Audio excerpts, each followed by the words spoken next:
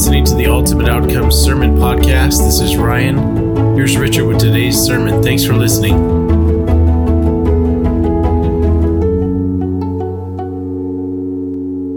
So, here we are, and we're at the end of our series entitled The Third Tabernacle, Negotiating the End Times. And as we do, we're going to be looking at Christ coming in the clouds. Now, one of the things that's interesting about Christ's second coming and the description of that is that he has told us about it, and Scripture has told us about this moment in time throughout the Old Testament and the New Testament. And one of the things that I kind of find interesting about it is that it's sort of similar. I wonder if we're similar to those who respond to when he said that he was going to die and rise again. Now, think if you were one of his disciples and you heard him repeatedly say, I'm going to be going to Jerusalem. I'm going to be mistreated by the leaders of our religion, the elders and the chief priests and the scribes. They're going to mistreat me, and I'm going to be killed, and then I'm going to rise again. Now, when Jesus told his disciples that, they never really expected it to happen, did they? Because when it did happen, they were totally surprised by the resurrection, even though they had been repeatedly told that is what's going to happen. Look, it's really hard to believe what we've never experienced. It's really hard to believe something, even though somebody who is credible has told us it would happen. It's really hard to believe that it will actually happen. I don't know. Let me ask you this question by way of illustration. Has any of you seen the green flash at sunset? Anyone? Oh, yeah. Yeah. I've made them watch and watch and watch a lot of sunsets in order for them to see this, because most people don't even believe it's true. But every once in a while, at sunset over the ocean, if you watch, just as the sun is going down over the horizon, there'll be a little green flash in the very last moment of light. You don't believe me. I told this to a friend of mine who I was surfing with a couple of weeks ago at sunset. We were surfing at sunset. The sun's going down. I said, watch the sun. Let's see if they have a green flash. And he looks at me, and so we watched the sun, and it didn't happen. There it is. There's a picture of the green flash that every once in a while occurs over the ocean right at sunset. Now, I say that because I think with my friend I had credibility, but because he'd never experienced it before, because he'd never seen it before, he didn't really believe that it would happen, that it existed. And I think to a certain degree, we can kind of feel that way about the second coming of Christ, because it's nothing that, especially the description of it and how he comes with the clouds in great majesty and glory, it's hard for us to even comprehend it, much less really expect it. And, as Christ returns in the sky, as we mentioned, both the Old and the New Testament describe this matchless splendor, this glorious coming, this where the earth is just completely filled with his glory, and the general public will be shocked and surprised and totally taken back by this when it happens. They will also be terrified at the specter of his appearing. But the question I want us to ponder this morning ourselves is, will we be surprised? Will it surprise us when the Lord returns in the manner in which he has all along told us he was going to? When we look back at how he foretold the resurrection, we can recognize that it is within human nature to really let things go in one ear and out the other, especially if it's something that we'd never experienced before. So are we looking for that day? Or are we trying to imagine what it would be like? Are we ready for and expecting the words of Christ to come true when he says he's coming again and the clouds will be filled with his glory? Just because it has never happened before doesn't mean that it won't happen. Think about that. If anyone ever argues to you, it's something that has never happened before, will never happen, think about what they're actually saying there. everything that does exist has existed for the first time. There is nothing here in this room that at one time wasn't in existence. Everything that has existed happens for the first time. Before, there was no light, right? There was a time when there was no light. And the first time there was light in the universe, it had never happened before that, right? Once there was no life. There was a time when there was no life. And when there was no life and life occurred, it was the first time it had ever happened. Once there were no men and women. Once there was no humanity. But once it did happen, it was the first time it happened.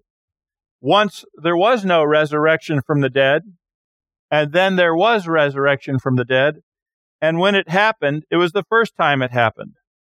Now, if it were true that something that has never happened will never happen, then we would have never happened. Nothing would have ever happened. Everything that has happened for the first time. And so are you ready for this first time coming, this event, when Jesus Christ, who is and who was and who is to come, comes again, and we see him in the majesty of his coming? Are we ready for this moment of transformation? Look, what I want to say is there is no moment of change or transformation that is as dramatic as creation itself than the second coming of Jesus Christ, because everything will change in that moment. All that has been corrupt will become whole. All that is wrong will become right. And every eye will see him. That's the title of our message this morning. Every eye will see him. And we're looking at Revelation chapter 1, verses 4 through 8. Heavenly Father, Lord, we just pray as we look at your word this morning that it would benefit us as we consider your coming, and that we would not just think these are nice words, but we would bank on them, that they would be the guiding light that would guide our actions and our thoughts, that our thoughts and our actions would be guided on the truth of this first time event that will come to pass. We pray, Father, that you'd bless the reading of your word this morning. In Christ's name we pray. Amen. Revelation chapter 1, verses 4 through 8. Beginning at verse 4, it says, John, to the 7 churches that are in Asia, grace to you and peace from him who is, who was, and who is to come, and from the 7 spirits who are before his throne, and from Jesus Christ, the faithful witness, the firstborn of the dead, and the ruler of the kings of the earth, to him who loves us and has freed us from our sins by his blood, and has made us a kingdom, priests to his God and Father, and to him be glory and dominion forever and ever. Amen. Behold, he is coming with the clouds, and every eye will see him, and those who pierced him, and even those who pierced him, and all tribes of the earth will wail and on the account of him. So even so, amen. I put these plants in the wrong place. I can't see the screen with them there.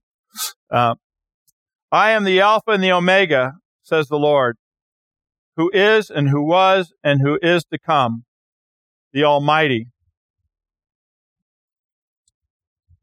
So here we have the beginning of a message that John the Apostle is giving to the 7 churches in Asia Minor.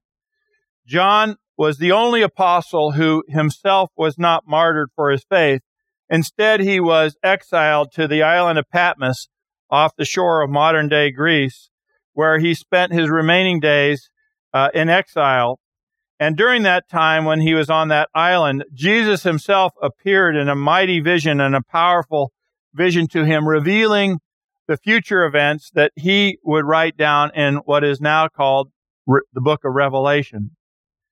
And leading up to this third tabernacle that we looked at when we began our series in chapter 21 of this very same book, the book of Revelation, we see that many things unfolding. And the first thing we're going to see is the beginning or the preamble to a message that John is given to give to the 7 churches in what is modern-day Turkey. Now, this preamble to the message that he's going to give to each one of these churches is where we're going to be looking this morning. It's what I just read. And John begins with the extension of God's grace, that is his unmerited favor and his peace, the well-being of his presence to these 7 churches. And then he introduces the author of the message that was to be given, and he emphatically emphasizes that this author, the one who is giving the message, the Alpha and the Omega, will be returning in the clouds or with the clouds. And so the theme of this morning's message is this: behold, he is coming with the clouds. Let's take a look at verse 7. Behold, he is coming with the clouds, and every eye will see him, even those who have pierced him, and all the tribes of the earth will wail on account of him. Even so, amen. Now, I want to just draw your attention to the beginning and the end of this verse.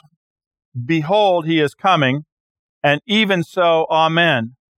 The word behold here is the idea that, look, you really need to pay attention to what it is I'm about to say. I really want to emphatically draw your attention to this. This is really important stuff. And then there is a double assurance of the veracity of what he says at the end of this verse, where it says, even so, amen. Amen means it is as I say it is. May it be as I say it is. But the even so is an emphatic to that. It is what I say it is. It is absolutely reliable, the words that I am saying to you. Pay attention. With certainty, these things will happen. There is a certain bedrock to all truth. All truth has bedrock ideas at the very beginning of it, and this is one of those bedrock ideas of all truth, that Christ is coming in the clouds. That is something that we can draw out of and draw from and extend the whole nature of reality. One of these first bedrock truths is at the very beginning of the Bible, and that is, in the beginning was God. One of the things I want to point out to you in the grammar here is this word was. In the beginning was God is the very foundational truth to all philosophical and religious and scientific truth. That from God and out of God, everything that exists, all reality has come from that one truth, that in the beginning was God. And we see this idea of was in this text as well, where the one who is talking identifies himself, or the messenger identifies himself as the one who is, currently exists, the one who was, has already existed, and the one who is to come, the one that will be coming in the clouds. Now, the interesting thing in this text, twice where the word was is used in the idea that he is the one who was. It's the Greek word Ian, and it's got a grammatical form that we don't have in English. The grammatical form of this word is the imperfect, durative imperfect, which means we can't really say it in English. There isn't one word that says it in English. What it means is that in terms of was, is it wasn't just something that happened in the past. It's something that continually has always existed in the past. So if we were going to interpret this accurately, when he says he is the one who was, we could say he is the one who has never not been. Or we could say he is the one who always has been, who has never not existed. This is the one who is speaking here. And this is a foundational truth. The one who is speaking here is the one who in the beginning was God. He is the foundational truth. This is the foundational truth of all truth, that God is, God was, and God is to come. And we're going to be looking at the is to come part on this. Now, what exactly do I mean by a bedrock truth? Well, let me try to illustrate it with you in a physical way here. This is a picture of what you might imagine is the first wheel, the invention of the wheel. The invention of the wheel is a fundamental principle for all technology. Without this invention, nothing would have followed that has followed in terms of the modernization and the development of industry and all that has been built on it. Without the wheel, none of the rest of what we have built in our complex industrial life would have ever been able to occur. So it is even though it's a simple concept, it's a fundamental concept, just like the concept he was. He is, he was, and he is to come. All truth comes from this most fundamental truth, that in the beginning was God, he has always existed, and everything that is created has come into existence through him. And this is the very one, the one that with certainty, who himself will be coming in the clouds. So exactly who is this he that the text identifies as the one who is coming in the clouds? Well, he is Jesus. He is Jesus, and Jesus self-describes himself in this revelation as he who is, he who was, and he who is to come. He exists now, he always has existed, and he will come in the future. This is the one who is coming in the clouds. Jesus in this passage describes himself as a faithful witness, as the firstborn among the dead, as the king over all kings, as the eternal king, as the Alpha and the Omega. He says, I am the great I am the Alpha and the Omega, meaning I am the beginning and end of all reality. All reality has its meaning. It comes from me. It has its meaning in me, and it has its ultimate termination in me. I am the beginning and the end. I am the Alpha and the Omega. Jesus Christ is this faithful witness, telling us nothing but the truth. Now, I don't know how many of you remember from my generation the TV show Perry Mason. I swear to tell the truth and nothing but the truth. So help me God. The thing that witnesses, I think probably still do, but used to always say before they gave testimony in court, well, Jesus Christ is more than just a sworn-in witness. He is the faithful witness. He tells us the absolute truth, and he's telling us the truth about himself here. He is the one who John reveals here as the one returning in the clouds. Now, how much should we rely on this testimony of the true witness of Jesus Christ? Well, when a family, a friend, or an acquaintance tells you, I will be there for sure, I will come for sure, how certain are you that they will actually show up? Well, doesn't that have to do with how dependable they've been in the past? If somebody says to you, I am going to be there for sure, and they've always come when they said they're going to come, then you believe them that they'll be there when they do come. But if somebody tells you that sometimes shows up and sometimes doesn't show up, you won't be so confident that they'll arrive. Well, there is no one more reliable than Jesus Christ that says, I am coming again, and I'm coming in the clouds, and I'm going to fill the sky with such majestic glory that every eye will see me.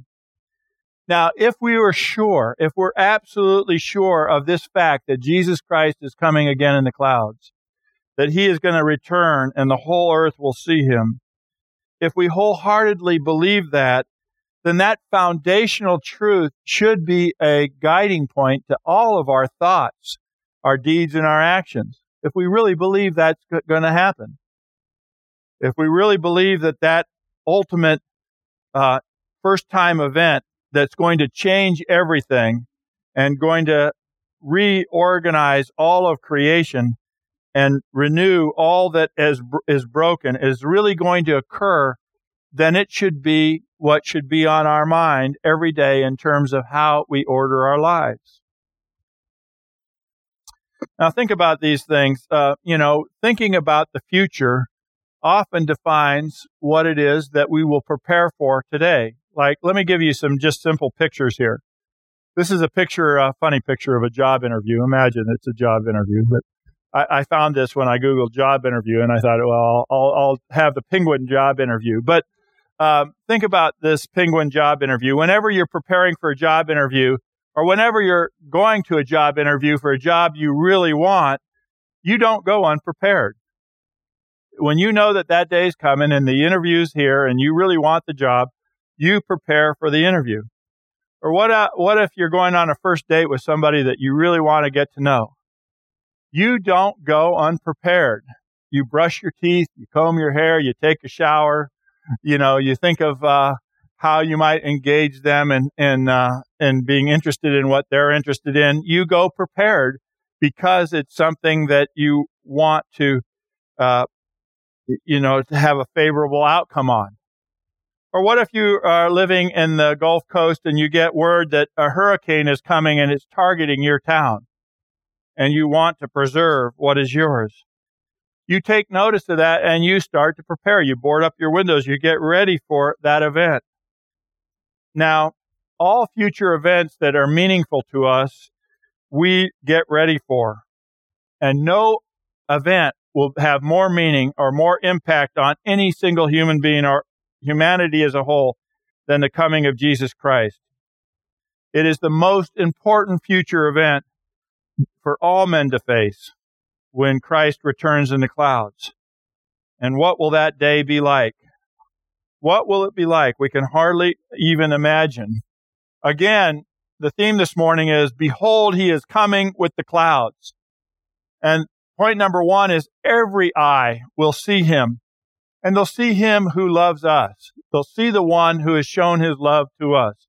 Every eye will see him who has loved us. Let's take a look at verses 5 through 7 again. And from Jesus Christ, the faithful witness, the firstborn of the dead, the ruler of the kings of the earth, to him who loves us and has freed us from our sins by his blood, and has made us a kingdom, priest to God and the Father, to him be glory and dominion forever and ever. Amen. Behold, he is coming with the clouds, and every eye will see him, even those who pierced him, and all tribes of the earth will wail on account of him. Even so, amen. Now, I want to focus in on this phrase, every eye will see him. Every living being will see him when he comes in the clouds. Now, how could that even possibly be? How can you even imagine that occurring? Look, think about it this way. At any given time on the face of the earth, the sun only is visible to half the earth. So how on a sphere like where we live will every eye be able to see him? Artists have tried to conceive of this event, in various ways. Here's one picture of the idea of his coming with the clouds, surrounded by legions of countless angelic beings. Or this is another one from later in Revelation where he's storming in on a horse with his minions following him. Or here's another one where he's just filling the sky, coming alone there in the clouds. So there's various ways that artists have tried to capture this scene where he'll be coming again in the clouds. But no one can really capture it because somehow, however it works, he'll be visible around the whole earth.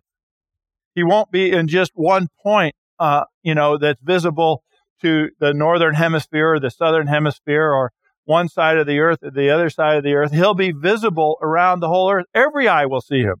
Simultaneously, he will be visible. His glory will just be so radiant around the whole earth that it's an event that we can't really even quite understand, because we can't really picture the magnitude of how that could possibly happen. However it works, no one will miss the reality of his eternal majesty. Everyone will see his almighty display of his glory. Now, the first time he came, his glory was covered. His majesty was much more subtle. I mean, we saw it in his miracles. We saw it in his teachings. We saw it in his resurrection.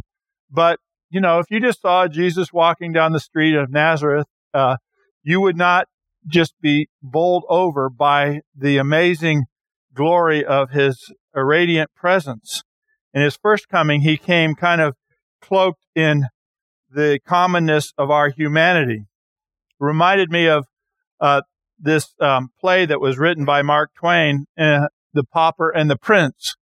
The Pauper and the Prince was a story about Prince Edward, who encountered a pauper outside of the gates of his palace, and the guy, he invited him in.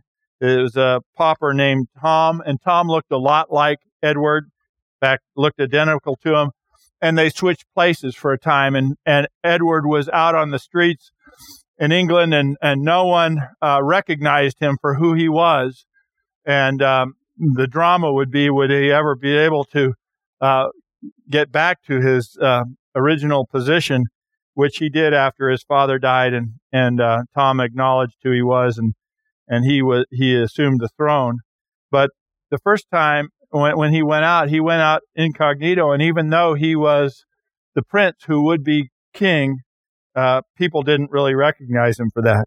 The first coming of Christ came in such a way that Christ was unassuming, and he is very approachable.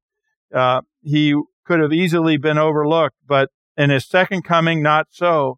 When he comes with the clouds, every eye will see him, and his glory will be in undeniable splendor, and there would be no doubt. Every knee will bow, and every tongue will confess, and there'll just be a self-evident truth of who Christ is, the one who is, the one who was, and the one who is to come, the Alpha and the Omega. The great majesty of Christ will be there, undeniable. All of those deniers of God will be silenced, and all of those who have rejected Christ will have nothing to say. They will not be able to address the presence of his majesty. It will just be so self-evident. Behold, he is coming with the clouds is our theme, and every eye will see him who loves us is point number one. And point number two is great sorrow will fill the earth. Great sorrow will fill the earth. Let's take a look at verse 7 again. Great sorrow will fill the earth.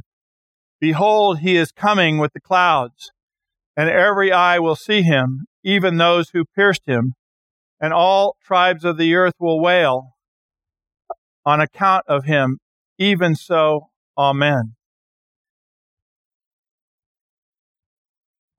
Why will this great event cause a time of deep mourning? What is it about seeing Christ coming in the cloud?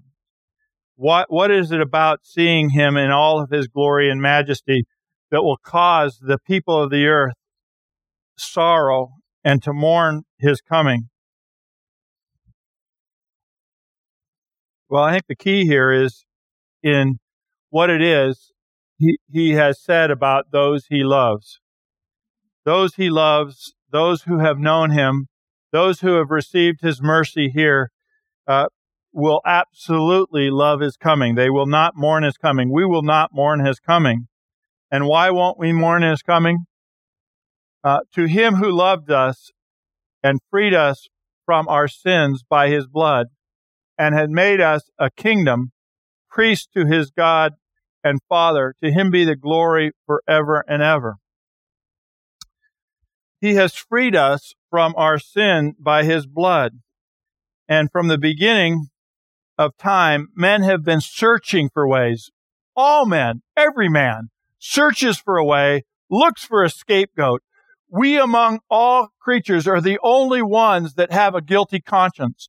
We're the only ones that are weighed down by shame. You can't make any other creature ashamed of themselves because they don't have a moral conscience that tells them they have violated God's will and they violated other people and they violated themselves. That there is nothing that weighs on the conscience of any other being but human beings. And because of that, men have been searching throughout history for ways in which they could get rid of their guilt and their shame. And among all of God's creation, we alone are those who have this problem. And most of the time, we seek to get rid of our guilt and our shame, looking for scapegoats that really don't ultimately work. Most of the time, we try to blame other people. From the very beginning in the garden, it was a desire to shift the blame in order to escape our shame. Our knowledge of our sin weighs on us, and throughout history, we've looked for ways of getting rid of that weight. And the most popular way of getting rid of that weight, as I mentioned, is to shift the blame onto somebody else. Another popular way of trying to get rid of that guilt is to view morality as a scale.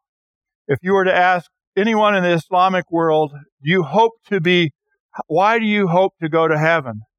They would say, because I have done more good things than bad things, that I hope God will judge my life and they'll see that I've done more good things than bad things. Well, does that work in a court of law? If you were to go before a judge and say, Your Honor, I know that I went in and robbed the bank, but I want to tell you of all the times I tithed to my church before you charged me with being guilty of robbing the bank. It isn't a way of getting rid of our moral guilt. Just because we've done good things doesn't mitigate the fact that we are guilty of other things. And this is really at the heart of, the Jewish notion too, that we are on a moral scale, and somehow if we do more good things than bad things, our guilt will be exonerated. It's not going to work. Guilt and shame does not work that way. We can't get rid of it by shifting our blame onto others. You're always hearing, but you, but this, but that. I might be guilty, but you're more guilty, or you made me do it, or somehow. And the most popular scapegoat in the last 50 years has become various ways in which we escape our guilt by putting ourselves in some sort of victim status. I do bad things because bad things were done to me. And that's why I did the bad things. It's really not my fault. I didn't really choose to do these bad things. I just was reacting to the evil that has happened to me. Or I'm a victim of my own physical maladies or dysfunction. I have bad brain chemistry. I do bad things because my brain isn't working right. Or I do bad things because I have a genetic disposition towards some sort of ill behavior, some sort of addiction. I'm not really morally accountable because I have an illness. Is the way in which men have sought to overcome their guilt and their shame a great deal in the last 50 years. But ultimately, because we are human, because God made us in His image, because we have human dignity, He has given us moral volition. We have moral choice. We have the choice to choose between what is right and wrong. And Jesus says our problem is in our heart. Jesus says the reason why we do bad things is because of what exists in our heart. In other words, we do bad things because we want to, not because anyone actually made us do it. If you take man away from his moral volition and you relieve him of his moral choices, you take away his humanity. What makes us at the height of God's humanity is this moral conscience that we have. Now, with all the alternative scapegoats out there, it turns out there's only one effective scapegoat. And the only way to escape our guilt and our shame is to admit it to Christ through confession and not hide it, not try to shift it, not try to bend it, but to admit our guilt to Christ in confession and And when the Bible says when we confess our sins, he is faithful and righteous to forgive our sins based on his atoning sacrifice, based on his substitutionary sacrifice for our sins, based on what he's done for us. He is our scapegoat. He's made himself our scapegoat. He's taken on the role of the scapegoat. His blood was shed to transfer our sins onto himself and his righteousness onto us. His sacrifice is what places us in this state of freedom for those who love him. And boy, do I love him, because, I was one of those guys before I came to Christ where nothing I ever did was my fault. I always had some mitigating reason why it wasn't my fault. But it still ate at me. I never really could get rid of it. But when I was able to transfer my guilt and my shame, as I continue to transfer my guilt and my shame onto Jesus Christ, I love him. I love him for what he has done for me, and I look forward to his coming, because I know when he comes, I will stand clean before him, not because I am meritorious, but because of his merits and because of what he's done for me. When Jesus returns to this world, I will be jumping for joy, but that won't be the general response. The general response will be one of grief and sorrow. And why? Why will people be so sorrowful at the sight of his coming? They will realize that they have been wrong for not trusting Christ. They will realize that it is grievous that they have rejected his love and passed by the one actual effective scapegoat for their sins. And the question is, will it be too late at that point when Christ comes in the clouds and the whole population of the earth grieves at his sight? Will it be too late?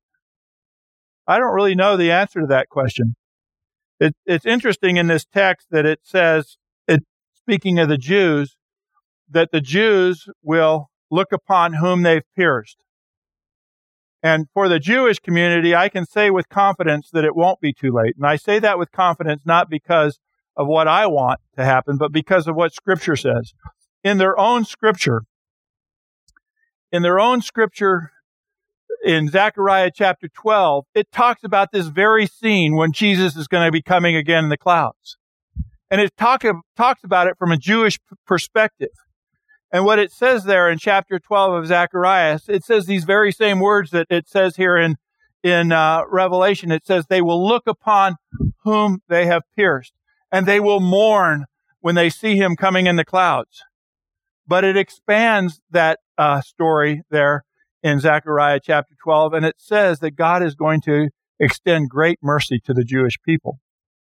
He's going to forgive them of their sins. He's going to cleanse them at that moment and restore them.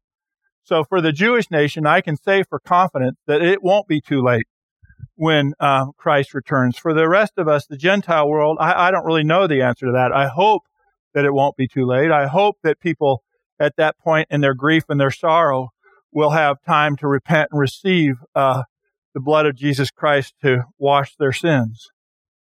But why not be happy at that moment? Why not live in expectation of that moment? And what would we do if we live in the expectation of his coming? We're going to confess our sins every day. And every time we acknowledge them, we're going to say, oh, Lord, I am so grateful. I see my selfishness. I see my weakness. And I see your Spirit working in me to strengthen me and to keep me from walking in folly. But I know that I still stumble, Lord. And I thank you. And I confess this sin to you. And I confess that sin to you. And I thank you, Lord, that I am cleansed by the blood of Jesus Christ. Boy, what a great joy it's going to be to look up and see him coming in the clouds and not have any guilt on our conscience whatsoever. And not have any reason to grieve or to lament at his coming. Wow.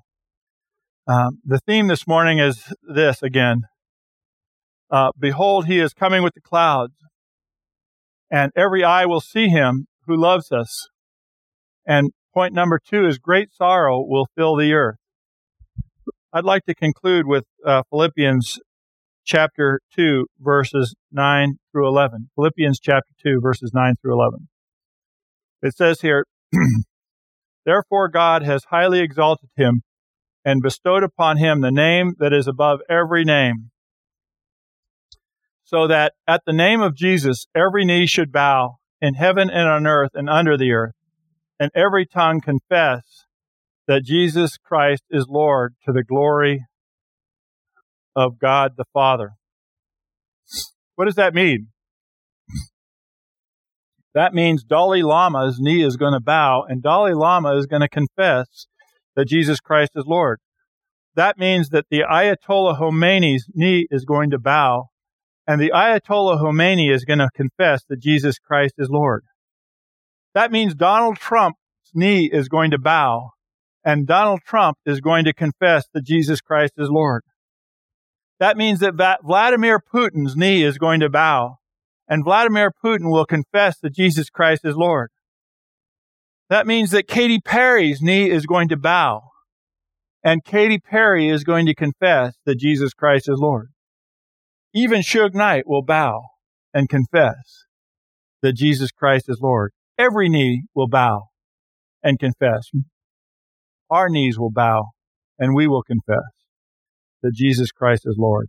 And let us bow ahead of time as we take communion. The high priest and King forever, Jesus Christ, has given us his broken body and shed blood that we might be free from our sins and their consequences. Heavenly Father, Lord, we just come before you, and we pray for this communion this morning, Lord, that as we receive it, Lord, we will be by faith receiving the scapegoat, that we'll be receiving the cleansing of our sins, we'll be receiving the transference of our guilt and our shame, Lord.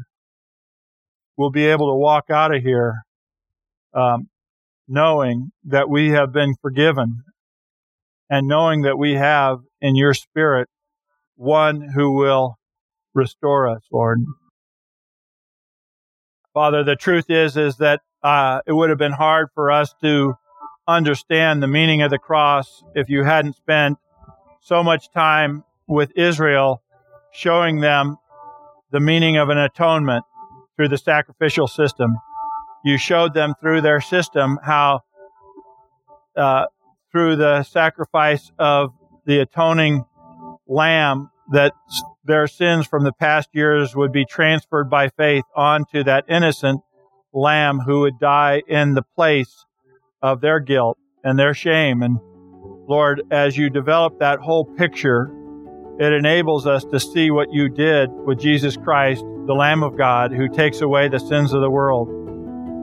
Lord, we would have never ourselves invented this idea of transferring our guilt onto your innocence, our guilt onto the very innocence of the Creator who created us.